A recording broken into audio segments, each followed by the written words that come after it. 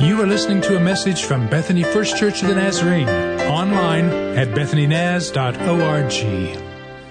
So we're in this season of Advent, and as we are waiting and anticipating and preparing for celebration, Christmas Day comes and we celebrate. And so there's a lot of traditions, but I've noticed that most of those involve a big meal with most families. So you're going to get with family, and the chances are really good that you're going to eat together. And I think about those tables and what they look like on Christmas Day when we get to be with all of our family and friends. And usually it is like exceedingly more than we need. It is like over and above what we would normally cook. It is like more than necessary. Would you agree with me this morning that that's how Christmas meals look with families? So one day Jesus is with his disciples and this large group of people. And they're in a discussion. And here's what Jesus says. I have come. So this whole Christmas event, I have come. And that's been our focus. Those words, He has come. I have come that they, meaning all people, and He's very clear about that. I have come that they may have life. But listen to what He says, okay? And have life to the full. Exceeding more than you need, over and above, more than necessary. It's like lunch on Christmas Day when you get with your family.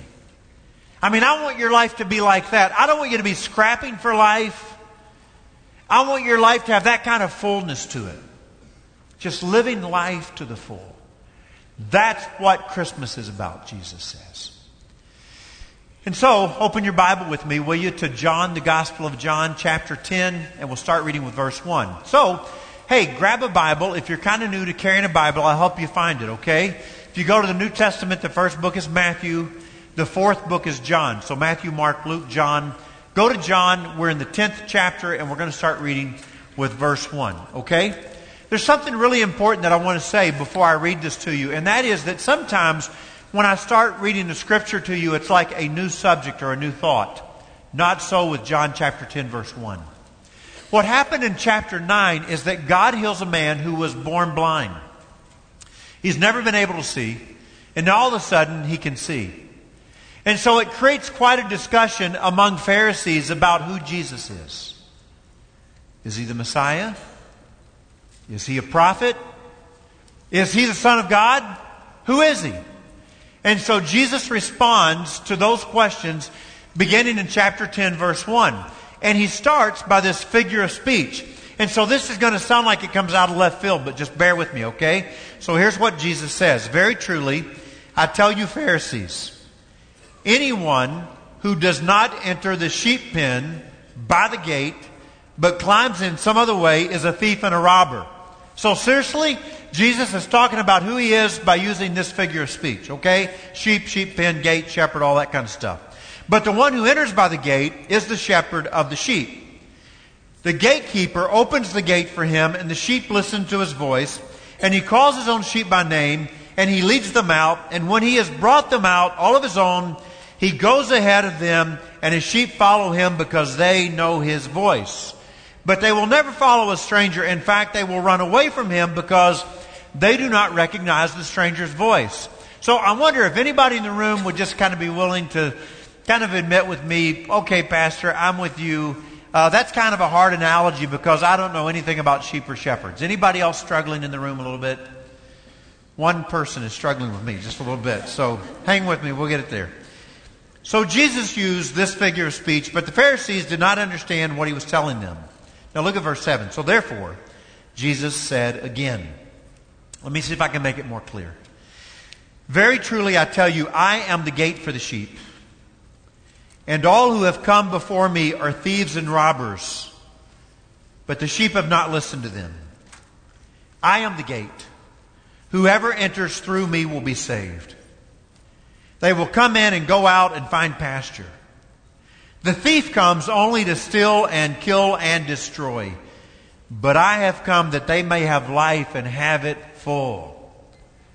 Like the table looks at a Christmas family gathering. I am the good shepherd. The good shepherd lays down his life for his sheep. The hired hand is not the shepherd, and those are not his own sheep. I think I messed that up really bad. The hired shepherd is not the shepherd and does not own the sheep. So when he sees the wolf coming, he abandons the sheep and runs away. Then the wolf attacks the flock and scatters it. The man runs away because he is a hired hand and he cares nothing for the sheep. So listen to what Jesus says in application. I'm the good shepherd. I know my sheep know me. Just as the Father knows me and I know the Father. And I lay down my life for the sheep. I have other sheep that are not of this pen. I must bring them also. He's talking about now Gentile people like you and me. He was then talking about Jews. And so he says, this is for everybody. They too will listen to my voice, and they shall be one flock and one shepherd. The reason my Father loves me is that I lay down my life only to take it up again. No one takes it from me, but I lay it down on my own accord. I have authority to lay it down and authority to take it up again. This command I received from my Father. Now he's talking about the resurrection. And so John says, let me just kind of close all of this by telling you what happens next. And so these are his closing words. The Jews who heard these words were again divided. So many of them said, he's demon-possessed and he's raving mad. Why listen to him? But then there were some others who said, these are not the sayings of a man possessed by a demon. Can a demon open the eyes of the blind? You got all that? I spoke in chapel a month ago at the university next door, Southern Nazarene University. So I stand up in front of this group of college students. And I said to them, I don't know everything there is to know about you or people who are your age. But there's a few things I do know about you. And one of the things that I know about you is that you don't think a lot about dying. You think more about living. There's a shift. I think when I was a teenager, I thought some about what happens if I die. People who are in that age today, you know what they pray about? What they worry about, what happens if I live? Because they want life to be really full, and they want life to be meaningful, and they want life to be abundant, and they want their experiences to be rich. And they're not going around wringing their hands and worrying themselves about what happens if I die. No, they're focused on what is my life going to be like? What happens if I live? And so we all want life to be full, right? We all want experiences to be rich. We want life to be good. I don't want to have a bad, boring life. I want to have a good, rich life. I want my life to be full. And so I think the question is, where do you look for full life?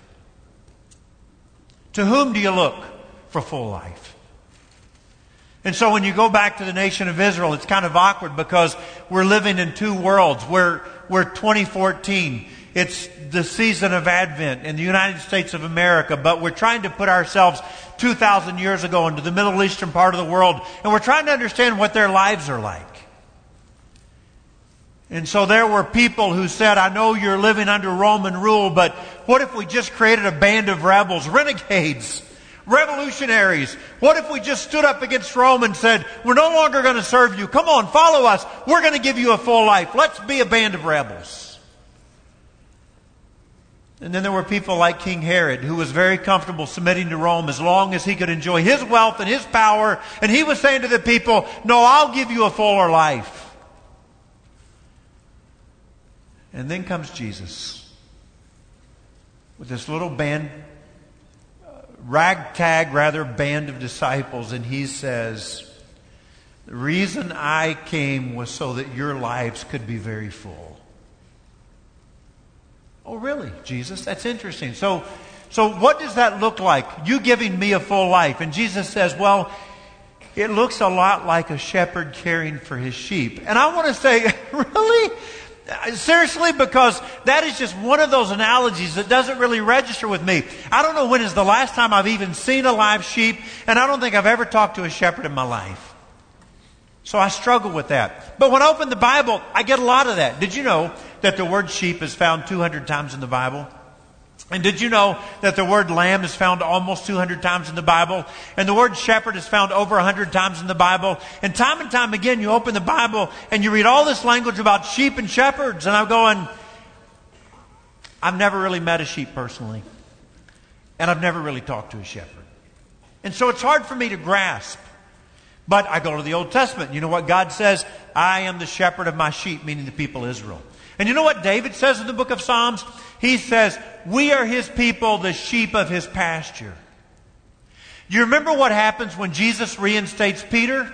He says, do you love me, Peter? After he denies him, you know I love you, Lord. You know all things. And Jesus says, well, then feed my sheep.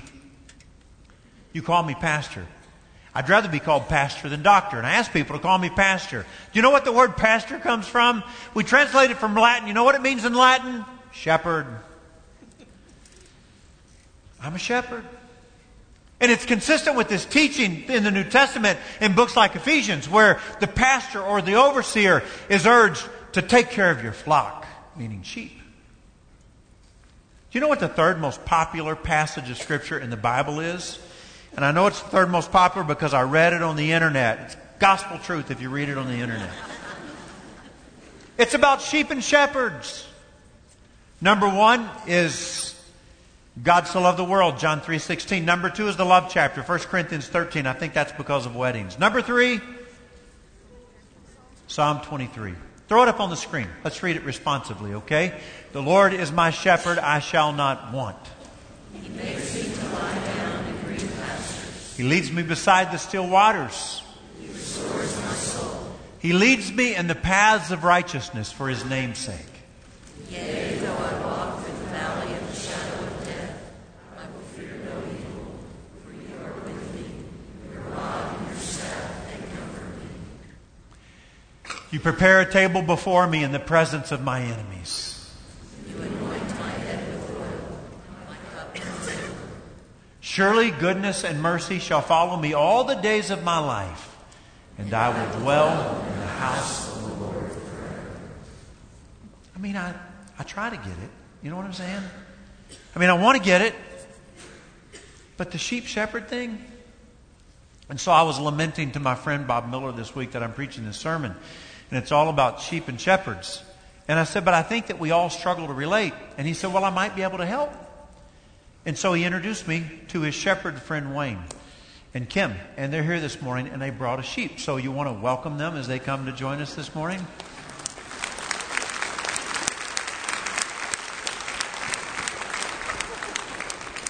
Good morning, guys. Thanks so much for coming in and bringing a sheep with you. Oh, my goodness. So steps would be like this new thing that, not a part of life. Well, let me get a microphone for you, okay?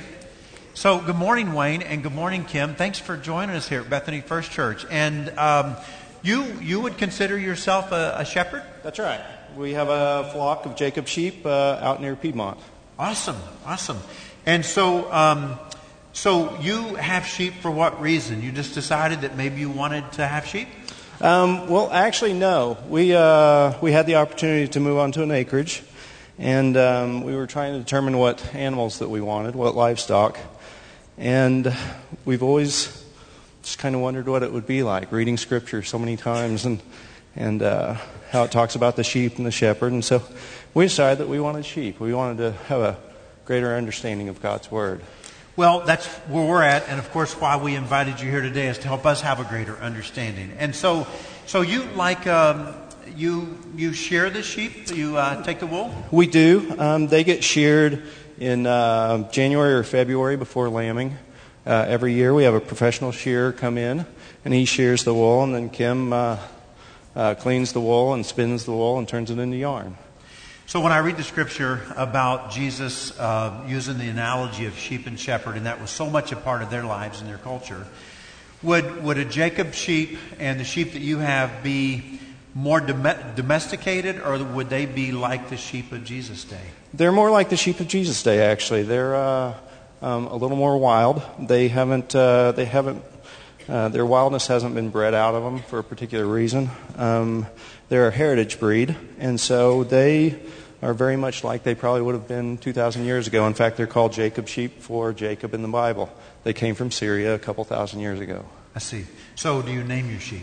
We sure do. This guy right here, he's a 10-month-old lamb. He doesn't look like a lamb anymore, but his name is Azur because he was born with one blue eye, and Azur is a color of blue. I'm just kind of stepping away as needed here. Yeah. So we're doing fine. Well, he was actually looking at his reflection in the glass out there, and I was afraid he was going to ram it. So, yeah, we took a little walk. So we read about gates and all. Do sheep need gates? Is it important that Azur and all of his fellow friends, do you have to keep them up at night? Is that important? Actually, it's very important. We actually have predators in Oklahoma, which you wouldn't think of. And when we first started having sheep, we didn't think of either. And we actually lost some sheep to a predator. They actually live in a pasture by day. We have a guard llama that actually would be our gatekeeper. He doesn't let anybody in. He knows us, so he likes us. But at night, one of us will go out and lead them into a shelter, and we'll lock them up for the night to protect them. Awesome. But they have a tendency to really just walk off. They think food, and so they graze, and they always have their head down, and it's kind of funny because all of a sudden they'll realize that they aren't with the flock anymore. They're eating grass, and in fact, I remember, if you don't mind me sharing, I got a phone call at work. This is not my day job. And that the sheep were out, and I had left the gate open, and they had scattered all over the acreage. And so I went home and called them all together, and they came running and walked through the gate, and I locked the gate, and they were safe again. So that's the idea. Sheep are led; they follow. Very much so. This idea of a halter is not sheep friendly, right? No, it's very new to him as of about 4 hours ago. I see. So he's actually acting really nice. No, actually, when he's out on pasture, when he sees us, they'll come running. They know who we are. We walk around with them and just enjoy them. They feel comfortable, but were we to walk out with you, then they would probably run away. I see. Because I'm a stranger and they don't know my voice. That's right. Yeah. So you were telling me earlier, Kim, about how that you walked out one day, and although you have 30 sheep, you know them, and it would be almost impossible to count like the 99 that Jesus talks about because they're moving. But you actually recognized one of your sheep was missing. Yes, the first time that happened, it was a really new experience. The sheep are always moving, so there's not really a good way to count them. So when I was out one day and I just realized that somebody wasn't there. So on closer inspection, I realized which one was missing and went to find it. And she had just wandered off on the other side of a shelter in the pasture. And when I called her, she realized that, I'm not with everyone else, and ran back. But it made me realize that God knows us by name, that we're not just a bunch of people out here, and that brought extra special meaning to that passage of Scripture. Awesome. Man, don't you appreciate these guys coming today? Would you thank them? Thank you. Okay.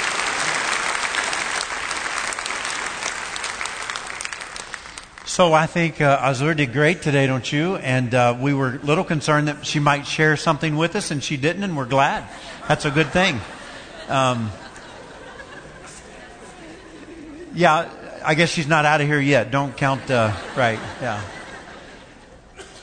So the reason they put her on a halter is because of fear and the crowd, and just thinking she may just kind of take off and come and see some of you, and they thought that would be better. So Jesus says, I want to talk about who I am. Because that's the question, right? I healed the blind man, and people are talking about it. I want to talk about who I am. And here's how he talks about it. He contrasts himself with someone who he's not. I am the true Messiah. I am the true King. I am the Good Shepherd. And when I talk about giving you abundant life, I can produce it, unlike others who would talk to you about giving you abundant life who cannot produce it. And so he uses all this language about, I'm the Good Shepherd, so what am I going to do? I'm going to enter the gate. Through the gate, rather, the sheep pen. But what's the thief and the robber going to do? They're going to come some other way. And so I was reading one guy this week, and he said, you know what? I was in the Middle East recently. And while in the Middle East, I was in a village that was quite populated, and so I went over to where there was this sheepfold. And so it's like shepherds come and they put their sheep in the fold, but there's many shepherds who have many of their sheep in the fold, and so you pay a little bit of money to have them there for maybe a day or two. And he said, while standing there, I watched a shepherd, and I watched him walk up and begin to call sheep by name. And as he's calling sheep by name, they start coming to him, working their way through that flock of sheep. And as he walks away, the sheep just follow the shepherd as he walks off. I saw it happen, he said, with my own eyes. And Jesus takes all of that and builds a contrast, and he says, but a stranger, they're not going to follow. He says, you want to know how you can tell that I am who I claim to be? Because people have heard my voice, and they have chosen to follow me, and they have believed in their hearts that I am the Son of God, the Messiah, and I am the Savior of the world, and they have trusted me with their souls. Annette and I were driving last night, and I said to her, we should call Mom and Dad, my parents. And so often we're in the car, we call them, and so their phone rings, and one of them will answer, and then we'll hear the other pick up. It's kind of always been funny to me. They have these matching phones sitting beside their chairs. So Annette and I, we're going to have to get matching phones as we get older one of these days. And so we talked to them for a while. And so it was just kind of one of those, how you doing, where you been, how was your day, how was your week, and we filled them on what we were doing. And then we hung up the phone after we talked for a while. You know, I think about my heritage. My parents are good, godly people. My dad was saved when I was very young. And so all I remember about my dad was just this steady, consistent, faithful, steadfast follower of Jesus. He just did what was right in the eyes of God, and he expected us to do what was right in the eyes of God. But if I was going to describe my mother to you, I would describe her a little bit differently. Loved the Lord so much. And in her desire to be like Jesus, here was her life. She was always living for somebody else. It was never about her, never. She was never thinking about her wants or her needs or her desires. It was always about somebody else. Who in your life is like that? And so when Jesus talks about himself in this analogy, that's the kind of language he begins to use. All right, you've heard me say this. I know you don't get it, you don't understand it, but I've been talking to you about who I am. And already 5 times in the Gospel of John, Jesus has used the phrase, I am. It's a divine assertion about himself, because when Moses says to God, who do I say to Pharaoh that sent me? And God say, you say I am sent you. And so Jesus has already said, I am the way, the truth, and the life. I am the bread of life. I am the light of the world. I am the resurrection and the life. I am the vine. And then he says, let me add 2 more. I am the gate, and I am the good shepherd. So let's talk about that for a minute. So a moment ago, I mentioned to you that in a populated village, a shepherd might bring his sheep, and there would be a gatekeeper, and you might pay them a little something to let the sheep stay in the fold.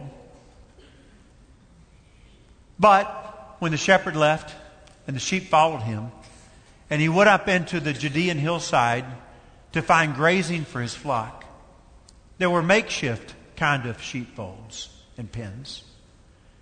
But there was no functioning gate that would open and close. It was just an opening. And so the shepherd himself would lay down in front of the opening. And he himself would become the gate. And Jesus says, I will put you before me. I will lay my life down for you. I will provide for you. I will lead you. I will care for you. And I will protect you from anything that would harm you in the night. I will be there for you. And then he said, I'm the good shepherd. If I have to give my life, I will give my life. The hired hand, he's going to run, not me. I'm going to be there for you. So I think we've kind of come to this point of the sermon where we have to ask a question. What do you do with this? And so when you get to the very end of the passage, it gives us this kind of sobering moment where there's this group of Jewish people and they hear Jesus talk and they make a decision about what he has said, whether or not he is the true Messiah, the good shepherd, the true king, the one who really can give you abundant life. And some of the people said, he's raving mad, he's demon possessed. Why would you pay any attention to what this man says? And then there was another group of people who said, he's not talking like someone who is demon-possessed. And could a demon-possessed man really give sight to a blind man? And they put their faith in him and they believed. So here's the question. In your heart, what have you decided? In your mind, who is Jesus? Is he where full life is found? So I think we should spend a few minutes talking about that, okay? We moved to a little town, and when we got there, we began to get to know people, and you begin to hear people talk differently, because every community has their own sayings and language and all that kind of stuff. And so they would say something I'd never heard anybody say before. I would just say, hey, how you doing? You know, just kind of this greeting. And the response that I got a lot, and I'd never heard it before, was, hey, Pastor, well, at least I'm on this side of the grass. So I understood it, you know. Hey, how are you doing? I'm on this side of the turf, aren't I? Yep, you are. I mean, it was okay. I didn't dislike them saying it. It's just something I hadn't heard before. It was just, hey, how's your day? Well, I'm on this side of the grass. All right? I'm following you. And so what they were really saying was, I'm alive, not dead. I'm existing. When Jesus talks about full life, he's not simply talking about the opposite of death. He's not talking about mere existence. He's talking about something that is exceeding beyond the need. He's talking about over and above. He's talking about much more than necessary. He's talking about life that is full. He's talking about the table at a family Christmas gathering.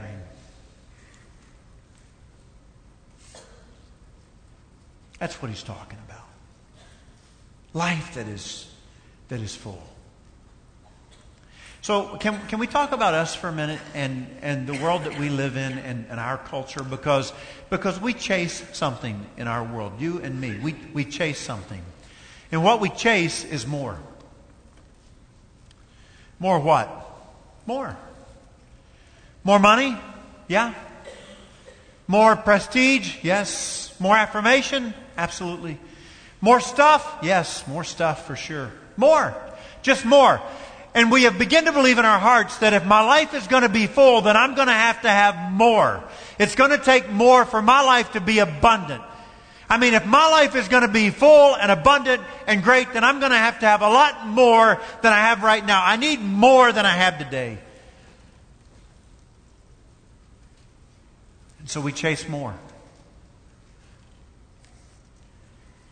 But when Jesus talks about a full life, and I'm going to give you this full life, If I were going to define full, I would say it this way.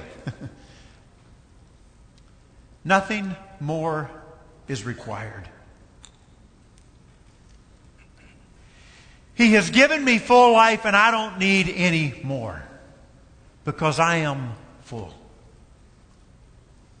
I mean, if I fill up my gas tank on my car and I fill it completely full, there is no more that's needed. It's full.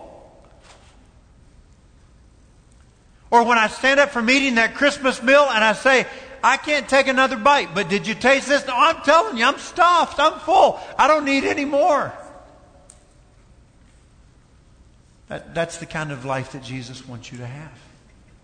And that's the kind of life that He offers you. To where you say, I'm satisfied and I don't need anything more. So, you say, Rick, are you talking about trying to get me to heaven? I suppose so. But maybe the focus today is more on getting a little bit of heaven in you, to borrow the words of James Bryan Smith. Your life would be much more full. You say, well, what does that look like when somebody's life is full and nothing more is required? Well, let me tell you a story, and you might be surprised at what it looks like, okay? I had a friend in Cincinnati. His name was Larry. And I remember going to get Larry one day to take him to lunch. He was up in years. In fact, Larry kind of had to hold my arm as we maneuvered through a restaurant called Cracker Barrel. Wasn't God good to give us Cracker Barrel? That was such a blessing. Because he legally would be blind at this point because of his sugar diabetes. And so we get in the restaurant and we sit down, and I kind of help Larry order, and we're talking, and he's an intriguing guy. His son Doug played professional football for several years, first for the Oilers and then for the Jets, and in the 90s. And so we have a lot of conversation about those pro football days and college football days. And Larry was a great athlete himself, and he played in some elite basketball leagues. And then when he quit playing basketball, he started playing golf, and he was a great golfer. And so we talked a lot about golf and sports and life, and he was wise. And I'm sitting there looking at Larry. Not only does he have diabetes that has been so debilitating, and he no longer can see, he's legally blind. And now Larry has gone through this thing where about a year prior, he had gotten what is called Bell's palsy, and his face was drawn terribly to one side. And he has to talk out of the side of his mouth to you. His eye, everything is just kind of twisted and drawn. And on top of that, he goes to dialysis 3 days a week because his kidneys have failed.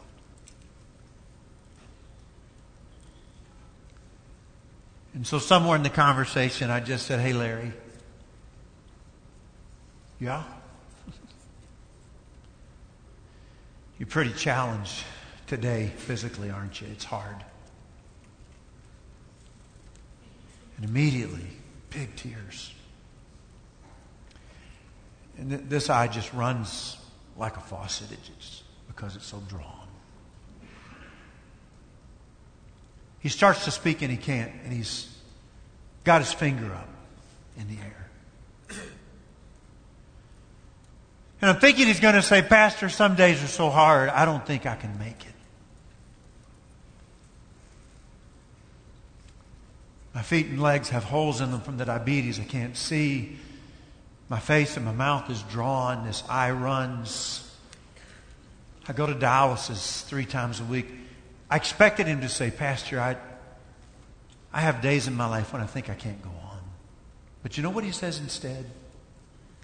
Big tears just falling off onto the table. I am the happiest Christian alive.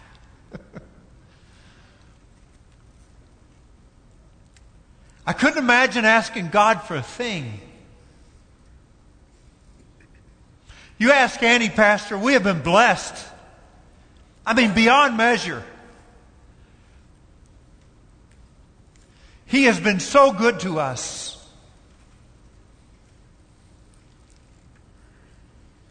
I think that's what it looks like. I am full.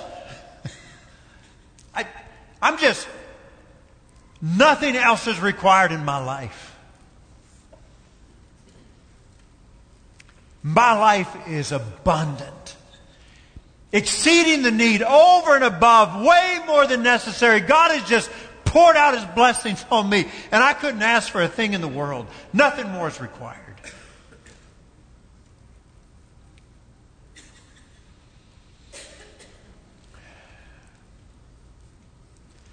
So what's up with us? I'll take a stab at it. I think that we have believed the lie of more is required.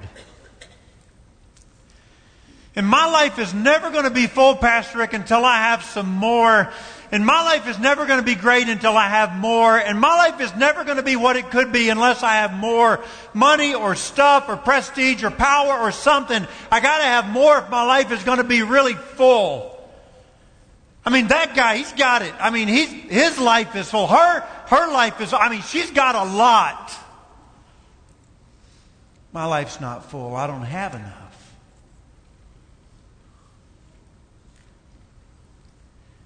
And so as interesting as it may seem, our foot in two worlds, 2,000 years ago, the nation of Israel, and today, the United States, I think it's the same question. So where am I looking for abundant life?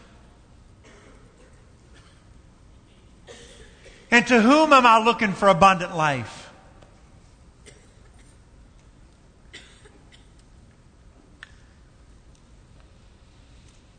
And maybe this morning the Holy Spirit in all of His kindness is saying to some of us, you're looking for life in the wrong places. The places you are looking cannot produce and will not produce. They are thieves and robbers, and they are stealing from you, and they are trying to destroy you. Jesus is where full life is found. Wow. You know, I've been praying about this day and this sermon and just saying there are going to be people who are going to make decisions today.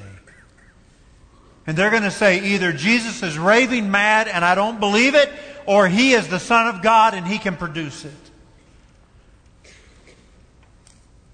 And I believe there's people in this room who are going to make a choice before they leave. Or over these next few days, they're going to make a choice. And they're going to say, I'm going to look for full life in Him, or I'm going to look for full life somewhere else.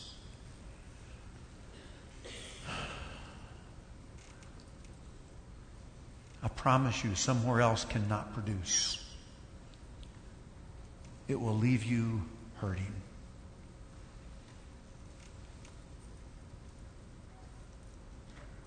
Amen? Amen. So why don't you stand with me? I love to close our time together by praying. So you can pray where you are. Or you can come here and pray at the altar if you like. And there's pastors who'll be here who'll be glad to pray with you. They will be glad to anoint you with oil and pray for your physical healing. Or they will pray for you about a need in your life. But if you're here this morning and you're saying, Pastor, I'm looking in the wrong places for fulfillment in life. And I want to come this morning and find Jesus. Then I would say just come and kneel at an altar and let some people gather around you and pray for you and lead you in prayer and help you to find that life that Jesus talks about. It may be that you're a believer this morning, but you're willing to admit that I have been listening to the lies.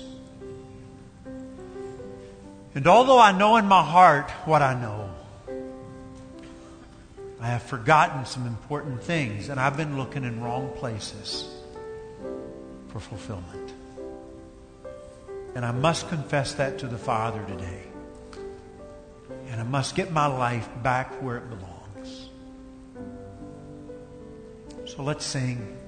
And if you want to come here and pray, you're so welcome to. In fact, I encourage you to. Let's talk to the Father before we leave. Okay? All the way my Savior leads me.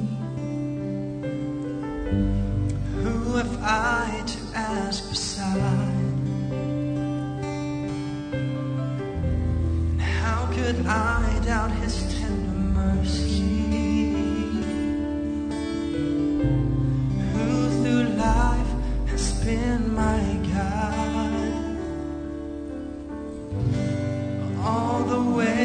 my Savior leads me.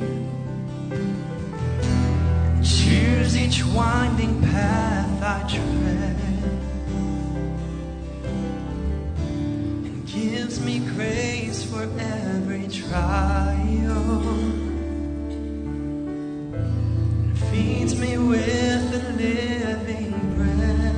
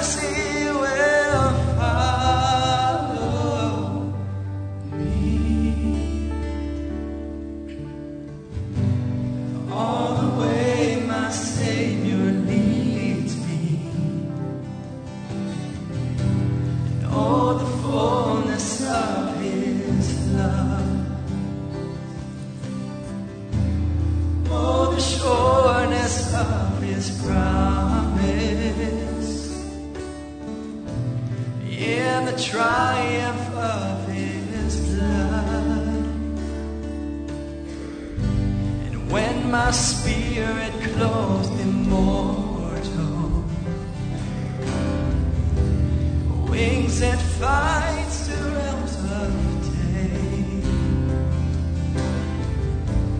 This my song through endless ages. Jesus led me all the way.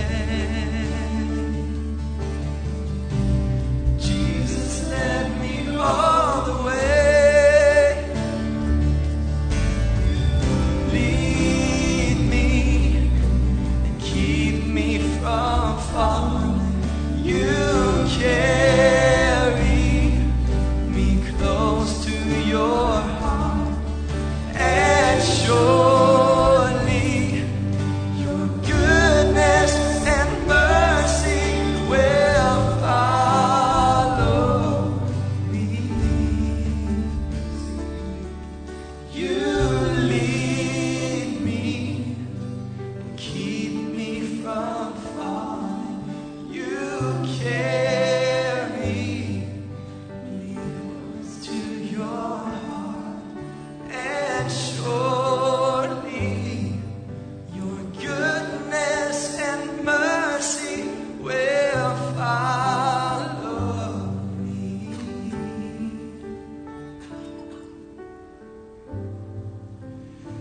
So as you leave quietly. It's a great atmosphere here this morning, an atmosphere of honesty and openness in the presence of Jesus. And so may the love of God and the power of His Holy Spirit and the grace of Jesus be with you. God bless you.